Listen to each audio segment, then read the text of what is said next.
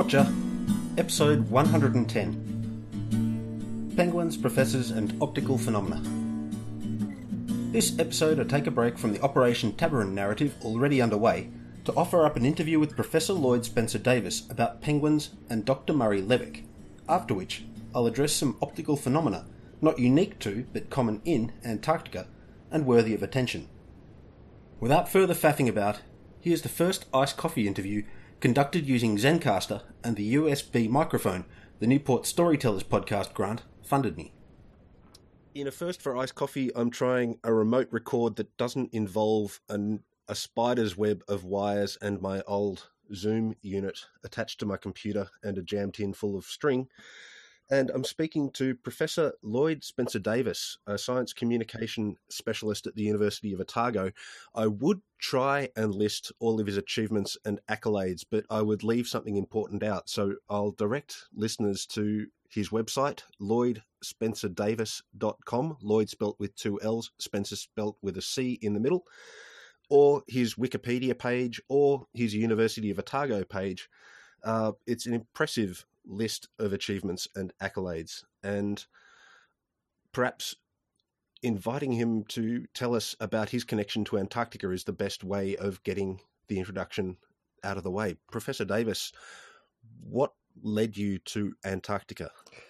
Oh, hi, Matt. And first of all, thank you for the rather overwhelming introduction. And I guess what led me to Antarctica was just my childhood desire to go down there, a sense of adventure that really came from the likes of Apsley Cherry Garrard's book. And I just wanted to go down and experience just what a fantastic place anything that can produce the worst journey in the world and produce the type of men that could survive it seemed like it should be a place for adventure. And you've made, is it 17 trips to Antarctica now? I believe it's 16, but I'll take 17 if you want to give me that. And what's your research in Antarctica focused on? It's primarily been about penguins, penguin behavior, penguin ecology. I've done a little bit of work on seals, Weddell seal behavior. And in fact, it was Weddell seal behavior that I initially intended to go down and work on. But pretty much all my research life, which is now covered remarkably, I think about 40 years, is taken up with penguins. And several of your studies were landmark in the sense that you made the first comprehensive daily study of penguin rookeries, where previously it had been every 3 or 4 days, and the first almost constant scrutiny of breeding behaviour in penguin colonies. What did you find from those studies?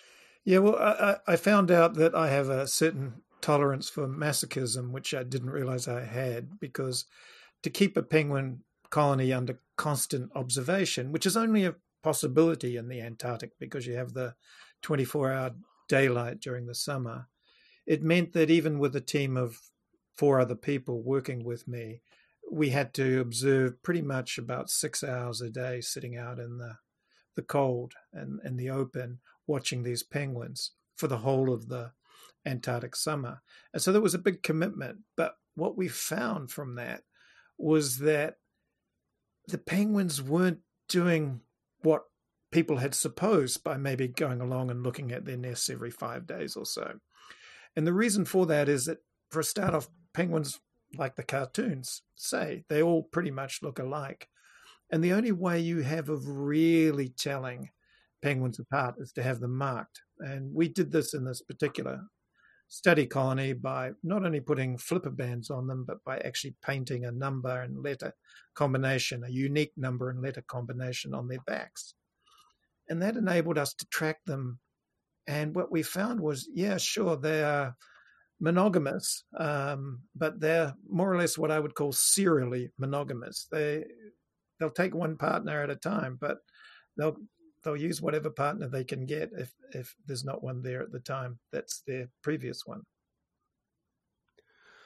And you identified particular critical periods in the development of a chick. Can you explain to listeners why there are a lot of deaths at those particular periods in their development? Yeah, I can. And again, this comes from just being there, observing the birds all the time.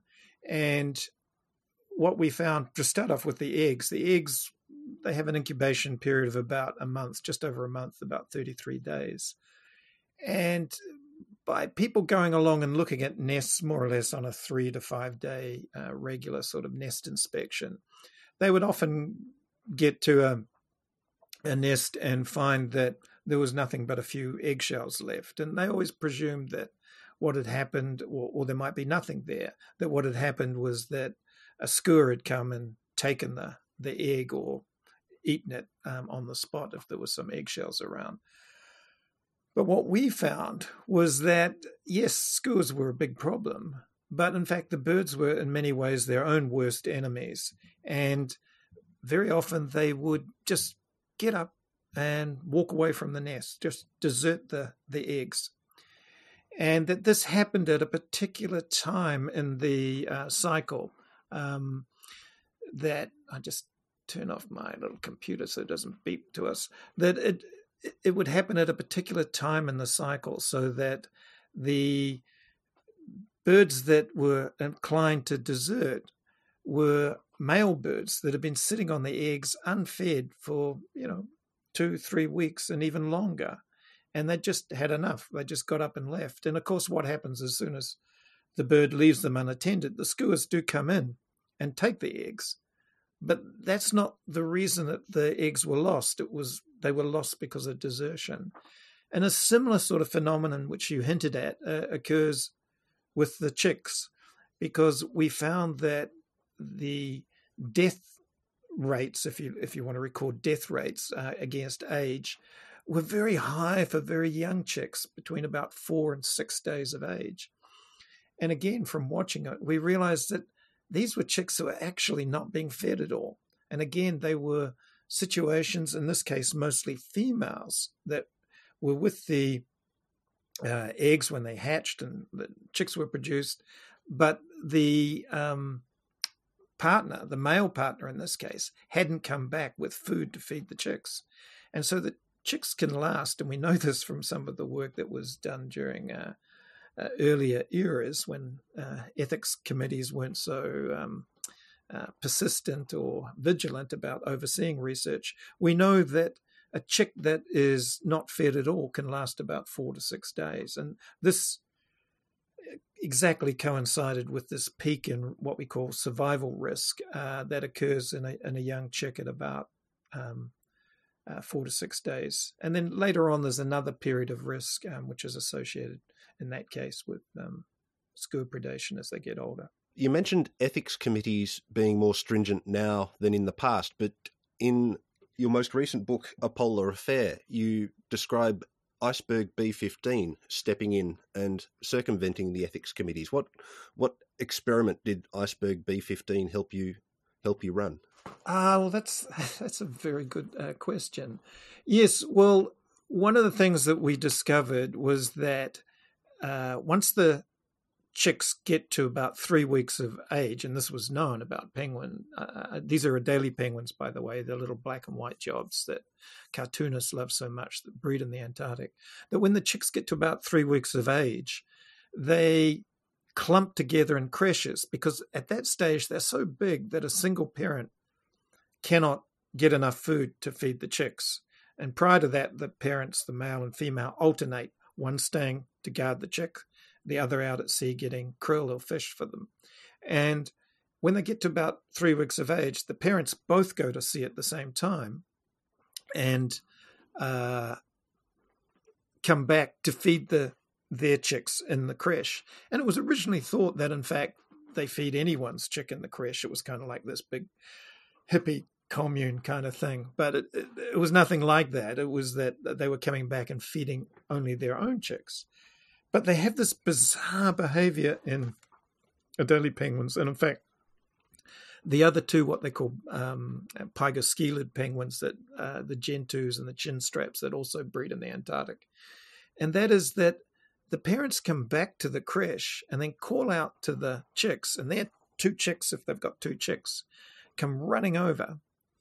And then instead of just feeding them on the spot, they turn around and hightail it out of there. And the creche is typically in these little colonies, breeding groups that they have, which offers some protection for the chicks. But when they do these, what they call feeding chases, that often occurs all round through the colony, out in the open, where the chicks are very vulnerable to predation by skuas.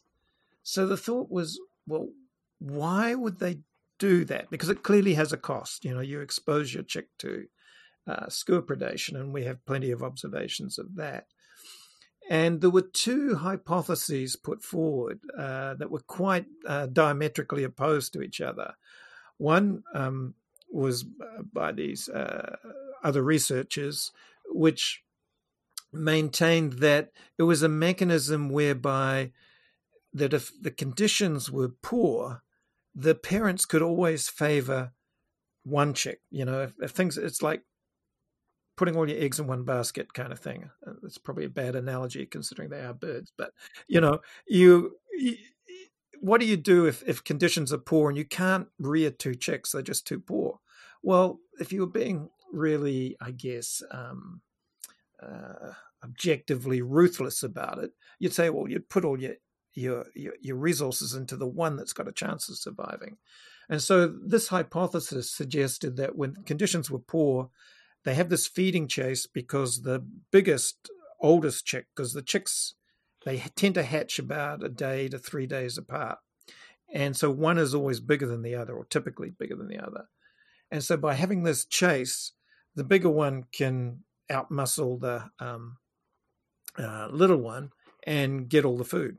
And whereas an alternative hypothesis that a person called Dee Boersma, who's a friend of mine and a colleague, I've done some research with her, we came up with a different hypothesis, which was that when conditions were poor, the feeding chase allowed you to distribute food to both chicks, because both chicks, from a Darwinian sense, are equally valuable to you as the parent. But from the chick's point of view, they're trying to compete. And if there's an abundance of resources, it's not a problem, because, the big one can muscle out the little one, but by the time the big one's satiated, there's still enough food to feed the little one. So our argument was that when conditions were such that you didn't have a lot of food, then they have the feeding chase, and what happens in the feeding chase is that some of the birds just get lost or knocked or fall off, and it allows the little one to get in and get fed. So that's what we were testing, or wanted to test. But the only way you can really test it is in conditions when you have poor food resources. And no modern ethics committee is going to allow you to take away food or the opportunity of being reared successfully for chicks. But nature stepped in our case, and that is this huge iceberg, the biggest it's ever been, broke off the Ross Ice Shelf and became grounded near the colony where we worked. And what this did was it altered the complete ice flow, the sea regime around there. In other words, during the winter, what happens is that the surface of the sea in the Antarctic freezes over, and then during the summer it breaks up, and that's when the penguins have access to this open water and they can get their food. But with this massive iceberg, and it was the size of Jamaica, it was I think 130 miles long. It was massive. I saw it there. It just filled it looked like just another piece of land on the horizon. It was massive. What it did was that it stopped the ice from breaking up. The currents and the wind weren't enough, and the ice persisted. So the penguins, the parents, had to walk a long way to get their food, sometimes up to even 100 kilometers. And that meant that not only could they not bring back as much food because they couldn't do the journey as frequently or as many times, but they used up a lot of the food just going and getting it and then coming back. So in effect, it was a natural experiment where the amount of food that was being supplied was vastly reduced. And by taking observations during this period and afterwards and beforehand, we were able to ascertain that indeed the evidence supports the Boersma and Davis hypothesis that in fact the feeding chases are, from the parents' perspective, taking place so that they can distribute food more equally, that when there's a feeding chase, the younger chick has a much higher chance of being fed than otherwise. Amazing. The feeding chase among the adelies is one of the biggest challenges to my scientific urge to not anthropomorphize. I watch the penguins chasing their parents around and think of my own children and the frustrations at home. You've actually taken one of your children south as part of your research. Was it Robert? No, Daniel. Daniel. Sorry, although, Daniel. If I had a child called Robert, I definitely would have taken him too. I'm sorry, I got that wrong. Daniel, how did that come about? What were the circumstances there? Well, it was. I've been going down, as you noted, many times, and I was going down in a particular season. I needed someone to be a field assistant. In fact, I needed 2 people that year to be a field assistant. And Daniel had actually worked with me analyzing some of my data beforehand while he was at university. And I realized that, he would be perfect for what I wanted to do because he was familiar with the observation technique. And so, I applied to take him, and no one had any issues with that. And it was fantastic, having him down there. Oh, a remarkable experience for both of you, I imagine. Yeah, I think because he was there was another guy. He came down 2 seasons in a row, actually, but both time with other. We always had a third person with us for the needs to do the observations and so forth. And so he was always quite a bit younger. And I think one of the things that he was particularly excited with was that we introduced him to drinking, because he wasn't really a drinker. I know that a lot of young people are, but he wasn't really that much into drink. But he got into drinking brown cows, which I think are Kahlua and something, I think. But what really excited him was that we needed to get some ice for these drinks. So we went and got it off the Mount Bird ice cap. And we figured, based on the geological evidence, that the ice he had in his drink was probably 10,000 years old. And I think that rather tickled his fancy. We haven't actually given a geographic context for your studies. You were working at Cape Bird, is that correct, on Ross Island? Yes, it's the sort of northernmost point, more or less, of Ross Island, which is in the Ross Sea area of Antarctica, directly below New Zealand. And it's quite famous because it was the starting off point for people like Amundsen and Shackleton and Scott in their attempts to get to the pole. And your work there, you've travelled both by air and by sea in your approach to the Ross Sea. Yes, I have, mostly by air. I mean, that's one of the, thankfully for me, because I get sick looking at water, is one of the major advantages of working in the New Zealand Antarctic program, is that most of the access for scientists is via aircraft. So we fly down at the beginning of the season and then are able to fly back. But I have taken ships, I think 3 times, with varying degrees of success, I might add.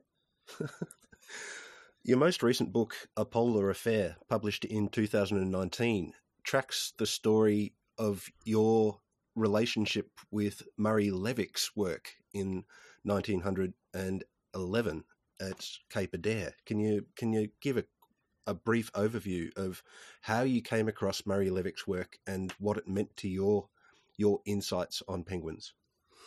Sure. Well, I first came across Murray Levick when I started out studying penguins. I was a mere master's student at Canterbury University in New Zealand. And in fact, I had been, as I think I intimated earlier, anticipating going to the Antarctic to work on Weddell seals. But for a variety of reasons, I had to change the topic at the very last minute. And that was when I thought, well, if it can't be seals, maybe it can be penguins. And so I literally in a few weeks before I had to go to the Antarctic, switched my program to study penguins. And I managed to take with me down to the Antarctic 3 key references on penguins. And one of them was this book about penguins by Murray Levick, which was written in, I think, 1915 it was published. And it was the first book ever written about penguins. And it was pretty quaint. To describe them more or less as husband and wife. And it had a few observations of the penguins that were quite useful to me down there. But to be honest, I gave it pretty short shrift because I was a real Darwinian biologist at this point, totally focused on doing quantitative research. And this didn't seem to go in that direction from my point of view. And then so for the next, 3 or 4 decades, I went about my business studying the behavior of penguins, and particularly their mating behavior, and discovered quite a few things that were out of the ordinary, out of what they were not what we expected of these monogamous birds, that in fact, they had a pretty rabid sex life, that they did a lot of mate swapping, that there were behaviors that we'd never even thought they would be indulged in, like homosexual behavior and things like that. And I was making all these observations thinking that, I'm really making a contribution to science, that there's some good coming from my being there. And then in 2012, a guy at the British Natural History Museum was just whiling away time in the library as he waited for something else to be got for him. And he started shuffling through a book of files of reprints. And he looked up Levick because he knew Levick. And he was startled to find this manuscript in there, which had stamped across it, not for publication. And it was about the sexual behavior of the Adelie penguins. And it was written by Murray Levick in 1915, but it hadn't been permitted to be published. It was essentially censored. And so this guy, Douglas Russell, who is the curator of Birds' Nests, and something else there. It's just escaping my mind at the moment, but it's a very unlikely title that he has. Birds, Eggs and Nests, I think it is, at the Natural History Museum. He published Levick's manuscript in full, and along with an analysis of it. And I remember seeing that, and I was just startled because many of the things that I had discovered, thinking that I was the first in the world to see them in penguins. In fact, Levick had seen them, but he just had been not allowed to publish them himself. And in fact, the evidence from Douglas's manuscript that he published was that Levick had been culpable in the cover-up some way, or at least partly, because Douglas had managed to get hold of or get access to Levick's original field notes. And in those, when describing what he was observing in the wild at Cape Adare, which is also in the Ross Sea and is the largest of the Adelie penguin colonies, he covered up some of these observations of these sexual depravities, as the newspapers called them, with a code made of Greek letters. And that always struck me as being so strange, like, why would you create this code that covers up your actual field notes, your actual observations of behavior, unless you were extremely embarrassed by them or you were very cognizant that you couldn't let these observations get into someone else's hands. And so that was, when I discovered that, I realized, I'm not the first, and I guess that's a good lesson in life to have, is that, someone's always come before you. And B, well, I've got some sort of connection with this guy. He was sort of more or less going along in front of me, albeit decades ahead of me, discovering the same things I had discovered subsequently. And I felt a connection to him, and I wanted to discover, what had sort of motivated him, and B, why he had covered up both his own observations, but then been unallowed to publish the ones that he did want to publish. So that was the basis of it. It's a fascinating story, and your voyage or journey to follow up the threads that Levick left behind makes for a really compelling read. I can't recommend A Polar Affair enough. I think listeners will recognise from the eloquence with which you've answered my questions why you're succeeding in science communication. But follow that up with A Polar Affair or Professor Penguin. I'm looking forward to getting my hands on a copy of Penguins of New Zealand. That's pretty much my list of questions that I had. I'm so grateful for your time, and just thank you for sharing your insights with the world the way that you do. Oh, Matt, it's a great pleasure for me, and my only regret is that A Polar Affair isn't available at the moment in Australia, although I think it's available through mail order there. But COVID-19 has sort of brought a halt to the worldwide distribution of A Polar Affair, because it's supposed to be coming out in Japan and Germany, but it's all being delayed. I got a hold of my copy through Audible. So that's right. It is available on Audible. So yeah. That's a very neat half hour of audio for my series. Thank you so much. Hey, thanks, Matt. It's been a pleasure. Take care. Enjoy yourself. Cheers. Bye.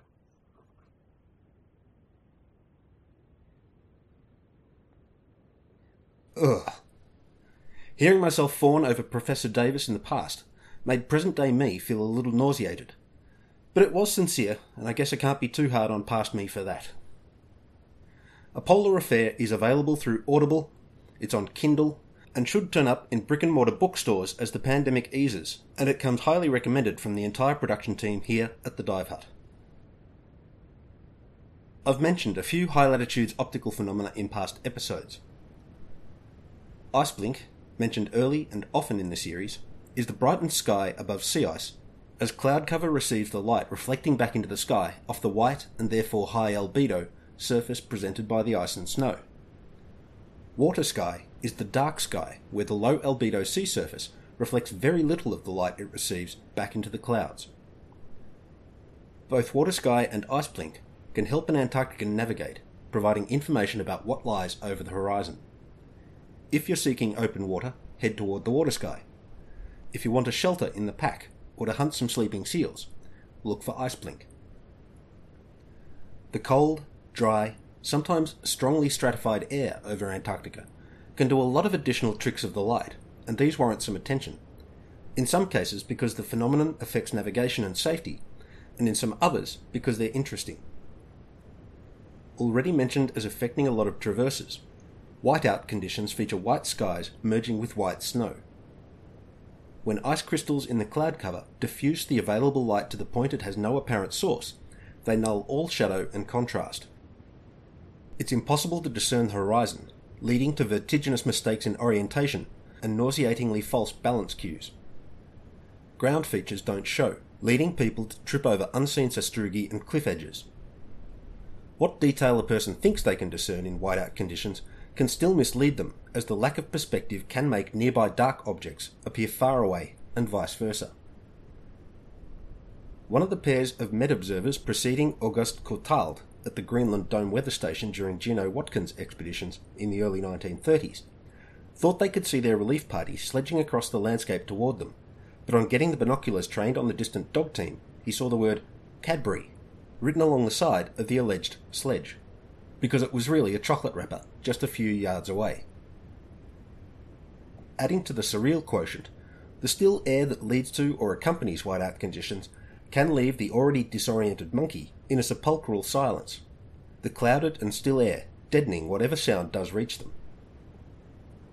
A lot of the helicopter accidents recorded in Antarctica occurred at low speeds and altitudes, fortunately for the people involved, when the rotor wash lifted loose snow as the aircraft flared into the hover, and the pilot, relying heavily on external visual cues at that point in the flight, lost their orientation in the localised whiteout conditions their own craft generated. Corrections for misinterpreted visual cues led to unexpected ground contact at unusual angles, leading to airframe damage, but most often no deaths because of the aforementioned low airspeed and low altitude. Fog is a different meteorological beast to flat light and whiteout, but can have some similar outcomes for people trying to keep themselves out of trouble. Of the 4 types of fog that form, the one that arises in the ice coffee narratives most often and most distinctly from anything that might cause flat light or whiteout is maritime fog. Relatively warm, moist air over the sea surface meets cold air from landward, and in still conditions, the boundary becomes foggy, the water in the maritime air condensing and the resulting droplets blocking light and lowering visibility. Fog's not inherently problematic in that it doesn't do you any harm on its own, and it coincides with still conditions, so any swell present in the situation isn't likely to build and cause you more problems than the sea's already causing you. The issue is the lowered visibility. Fog prevents a mariner keeping an effective lookout, and this leads to groundings and collisions easily avoided in clear conditions. In waters laden with icebergs, pack ice, uncharted rocks, islands, and a whacking great continent, fog is an unwanted complication to maritime operations. The invention of radio direction finding equipment, GPS, and radar helped reduce the impact fog has on maritime safety and mariners' frayed nerves. Radio direction finding sets can help a mariner navigate toward or away from a given radio transmission point with a degree of certainty contact navigators might envy. Relativity-based positioning systems reliant on constellations of satellites, such as the Global Positioning System, made available by the United States Air Force, GLONASS from Russia, Galileo from Europe, and Beidou from China, offer geodetic context previous generations of navigators might have given their eye teeth for if they hadn't already fallen out from scurvy. But such radio signal-based electronic systems can't account for dynamic threats that might sink a ship, such as icebergs and pack ice. By operating outside the visible light spectrum, radar signals and returns, while affected by fog, can see through it to an extent our eyes can't. A well-tuned radar can identify coastlines, icebergs, bergy bits, and ice flows down to the metre-square scale, depending on the sea state and the finesse with which the radar system can be tuned to the circumstances, and the degree to which the operator knows how to take advantage of that finesse, and so offer a previously unavailable degree of certainty about what ice mass is barrelling along through the darkness or fog in the local currents and winds and is about to send your erstwhile floating home to the bottom. Proper lookout and attention to navigation aren't nulled by the presence of a working radar unit, but they are supplemented by it. Fog can be contained in and sustained by a marine layer. With the Earth's surface receiving a lot of thermal energy from the sun each day, the air near the ground tends to be warmer than that higher up. Sometimes, particularly in temperate and polar regions, the sea surface draws a lot of thermal energy back out of the air at the sea-air interface, and in still conditions, this can lead to a temperature inversion in which a layer of cool, dense air lies beneath a layer of warmer, less dense air. Density disparities between these layers of air at different temperatures and humidities can prevent mixing across the interface. The phenomenon requires application of the awesome word immiscibility, which means unable to mix, and it's roughly the same physics that prevents warmer water from north of the convergence passing into the Southern Ocean. The fluid bodies either side of the interface are immiscible due to differences in their temperature and salinity, both of which affect the water density, so they don't mix in spite of their relative chemical similarity. It's not as strong an immiscibility as oil and water, but you can demonstrate the phenomenon at home with some water, salt, and food dye. Make a cold salty mix and place it in a container. Make a warm fresh mix, add a couple of drops of food dye to it, and pour it as gently as you can manage into the same container. If you just dump it in, the kinetic energy imparted by your clumsy actions will overcome the physical property you're trying to illustrate. But if you pour the coloured water in gently, perhaps taking advantage of the container wall to give you a nice capillary action mediated laminar flow, you'll end up with two visibly distinct layers that will only begin blending after thermodynamics takes care of the temperature gradient and diffusion sees the salt concentration approach equilibrium. Until you stir it, because kinetic energy from waves and wind and currents and so on. You can bring ice into the mix if you want to make traffic light water. Physical force in the form of wind-driven currents and waves in both the water example across the convergence and in the atmospheric example of the temperature inversion pushes the two fluid bodies to begin mixing at the interface, overcoming the miscibility issues the two fluids experienced with one another. The presence of a marine layer on a still day increases the likelihood of fog as the water held close to the sea surface becomes increasingly humid through evaporation, and increases the density and staying power of that fog. Sometimes an apparently impenetrable fog experienced at sea level is only a few tens of metres thick, and you can find beautiful views across the top of it by climbing to an elevation above the marine layer for that particular point in time. That might help you navigate, but it won't spot the bergs and the bergy bits for you, other than the really big ones that similarly poke out above the marine layer. So again, radar is a useful tool in such circumstances. In late 2019, devoid of other responsibilities, I enjoyed a transit down the Gerlache Strait in fog that varied in thickness from 10 to 20 metres above the sea surface. Riding atop the flying bridge of the vessel carrying me south, I was sequentially bathed in bright, low-angle evening sunshine and plunged into a gloomy world of silhouettes. Occasionally, the ship received sunlight on one side, while fog shrouded the other, leading to spectacular rainbows on the shadow side of the ship, so sharply defined and so apparently close, I could make out my shadow at their centre, waving back at my naturally phenomenally overjoyed and frantically waving self. Auroras are spilling off our ionosphere all the time, whether we can see them or not. In the magnetosphere region of the atmosphere, charged particles whizzing about in trajectories determined by the Earth's magnetic field are amped up or knocked off course by charged particles released by the Sun in the form of solar winds. Some of the interactions between magnetospheric and solar wind-charged particles result in shifts from high to low energy states, and the excess energy is released as light. Shimmering curtains of silent, wavering colour become visible any time the effect is strong enough and the surrounding sky is dark enough. While it's strongest at high latitudes, the effect does reach into the temperate areas. On dark, moonless nights, I've seen a faint redness along the southern horizon at Melbourne's 38 degrees south, and I've seen quite strong red curtains appear on the southern horizon at Dunedin's 45 degrees south, but these experiences didn't prepare me for the range of colours and the creepy intensity I witnessed in the night sky over Nook in the late northern summer of 2017. Aurora are beautiful to the point of transfixing, and are faintly unsettling in their silent dancing, and in that they commence and cease without apparent cue. The strength of auroral activity is dependent on the excitement happening on the Sun, which experiences quiet and noisy years in terms of sunspots and the associated radiation output. Mirages are common in the cold, dry air of Antarctica, with coastlines appearing vertically stretched above the horizon, or even ships appearing in phantom form above the horizon behind which they're otherwise hidden. Fata Morgana is the Italian form name of the Arthurian character Morgan Le Fay, the fairy half-sister of King Arthur, who took her half-sibling to Avalon after the final battle at Camelot.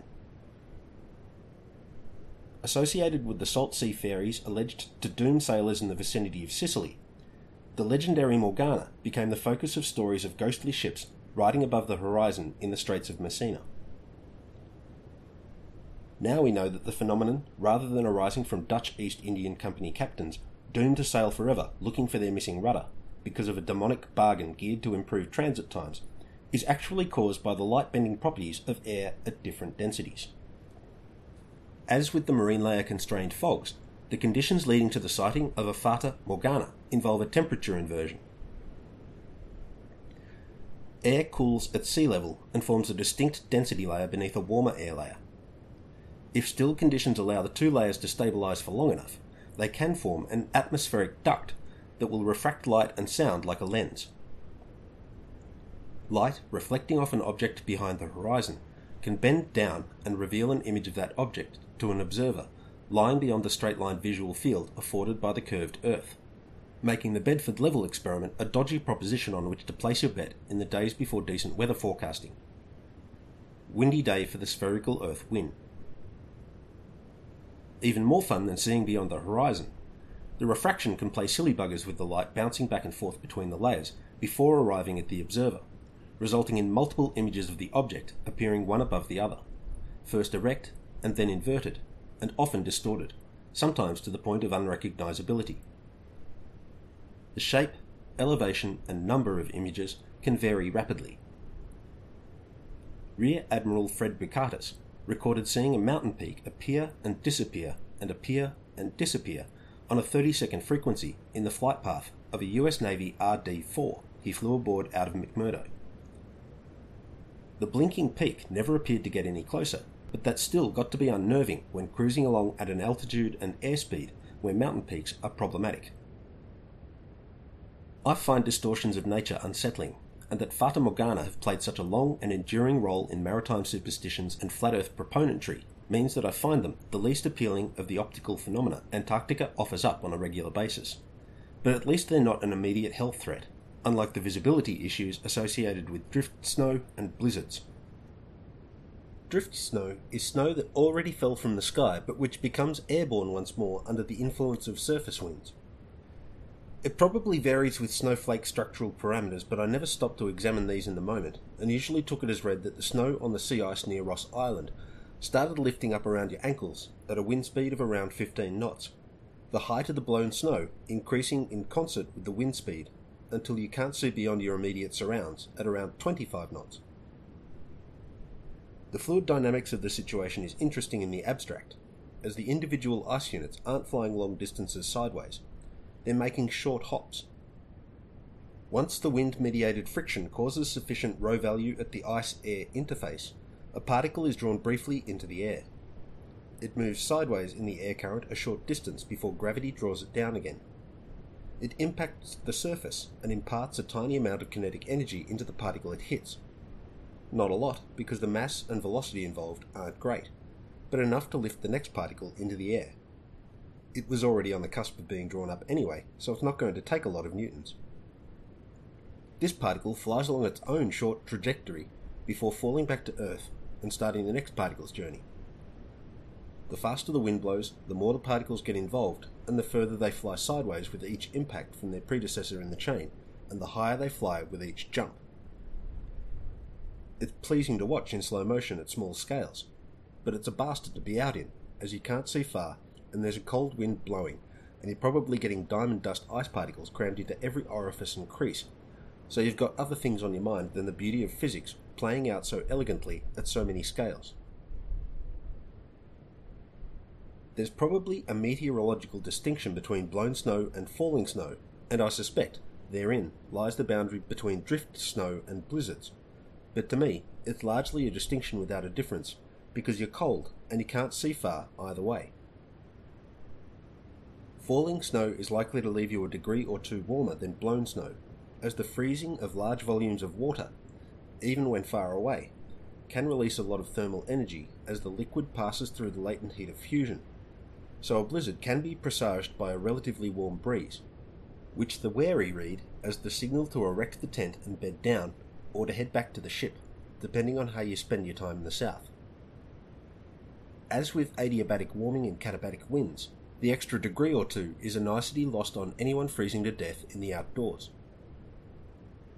It's rare that wind blows constantly at ground level. Flow becomes turbulent due to surface friction and topography, and gusts and lulls are more the norm than a constant wind speed. The lulls can save your life, whether you're in drifting old snow or blizzarding new stuff. A lull in the wind decreases the extent to which the ice on the ground can lift back up into the air, and decreases the density of falling snow in your field of view at any given moment. Visibility extends out during the lull. If you're navigating by landmarks or cairns or bamboo marker flagpoles, the lulls can see you to the next travel goal. Canny field guides, eager to keep their scientist or tourist charges safe, will work out the optimum distance for cairns or bamboo marker flagpoles so as to minimise their own cargo and effort while maximising the likelihood someone can make it home using the waypoints resulting from their efforts. The distance between cairns or flags is determined by the local blizzard average wind speed and the variability around that mean. and the speed the local transport modes can reliably make. A well-marked route allows a traveller, either dumb or unlucky enough to find themselves in transit when the wind starts blowing snow in their face, to sit and wait for a lull at one marker, to spot the next marker when the lull comes, to urge their vehicle, dog team or self onward toward the next marker, and to reach it before or as the next gust ramps up. It's not guaranteed to see you right, but nothing is in Antarctica, and it's better than sitting down to see if you or the blizzard ends first.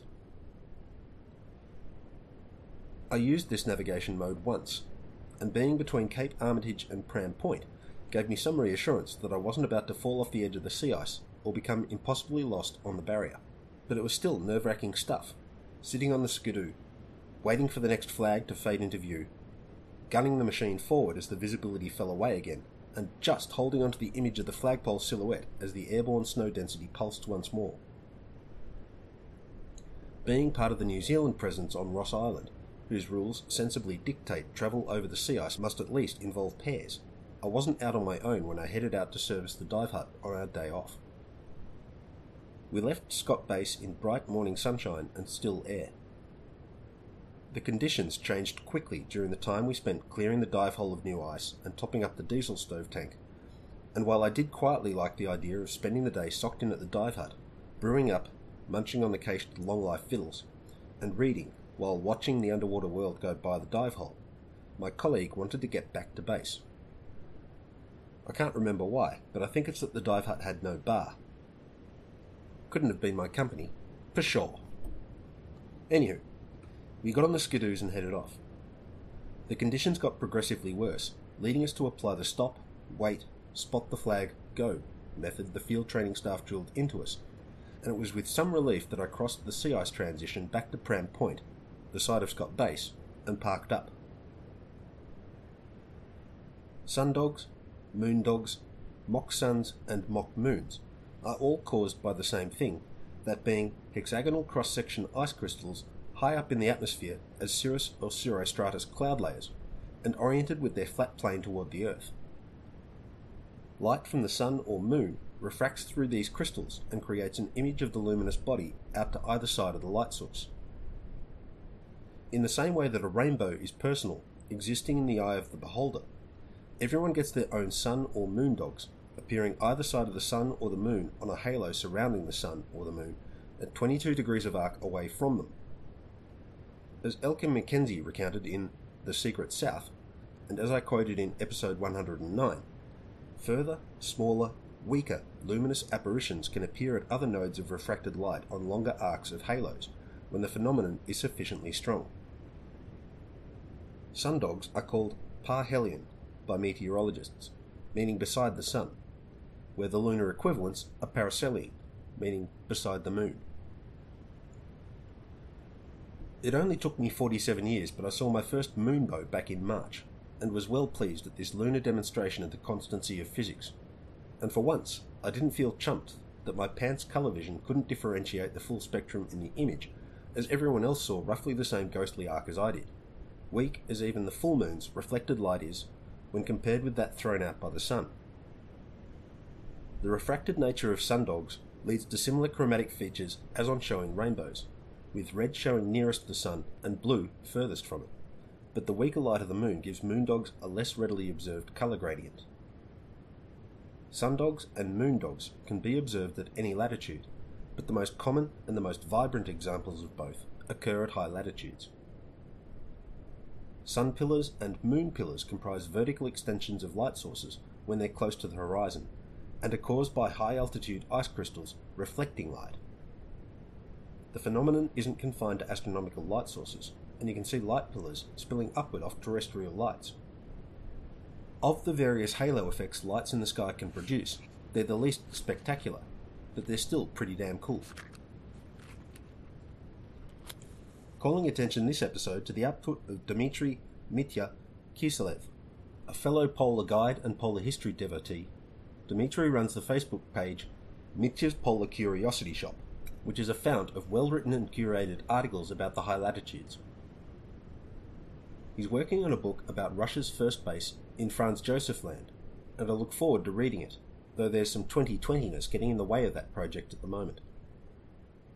You can find the mean of his mode at his page, and a link by which you can help out if you're willing and able.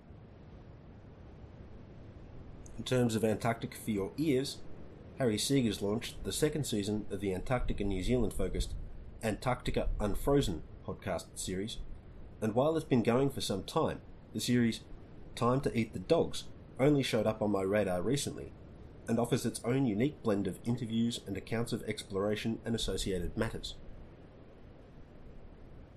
Antarctic Stories is yet to launch its second season, though I understand it is in production.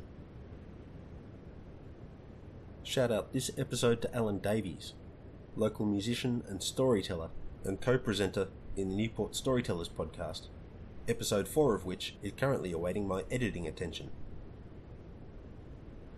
Take care and appreciate your coffee.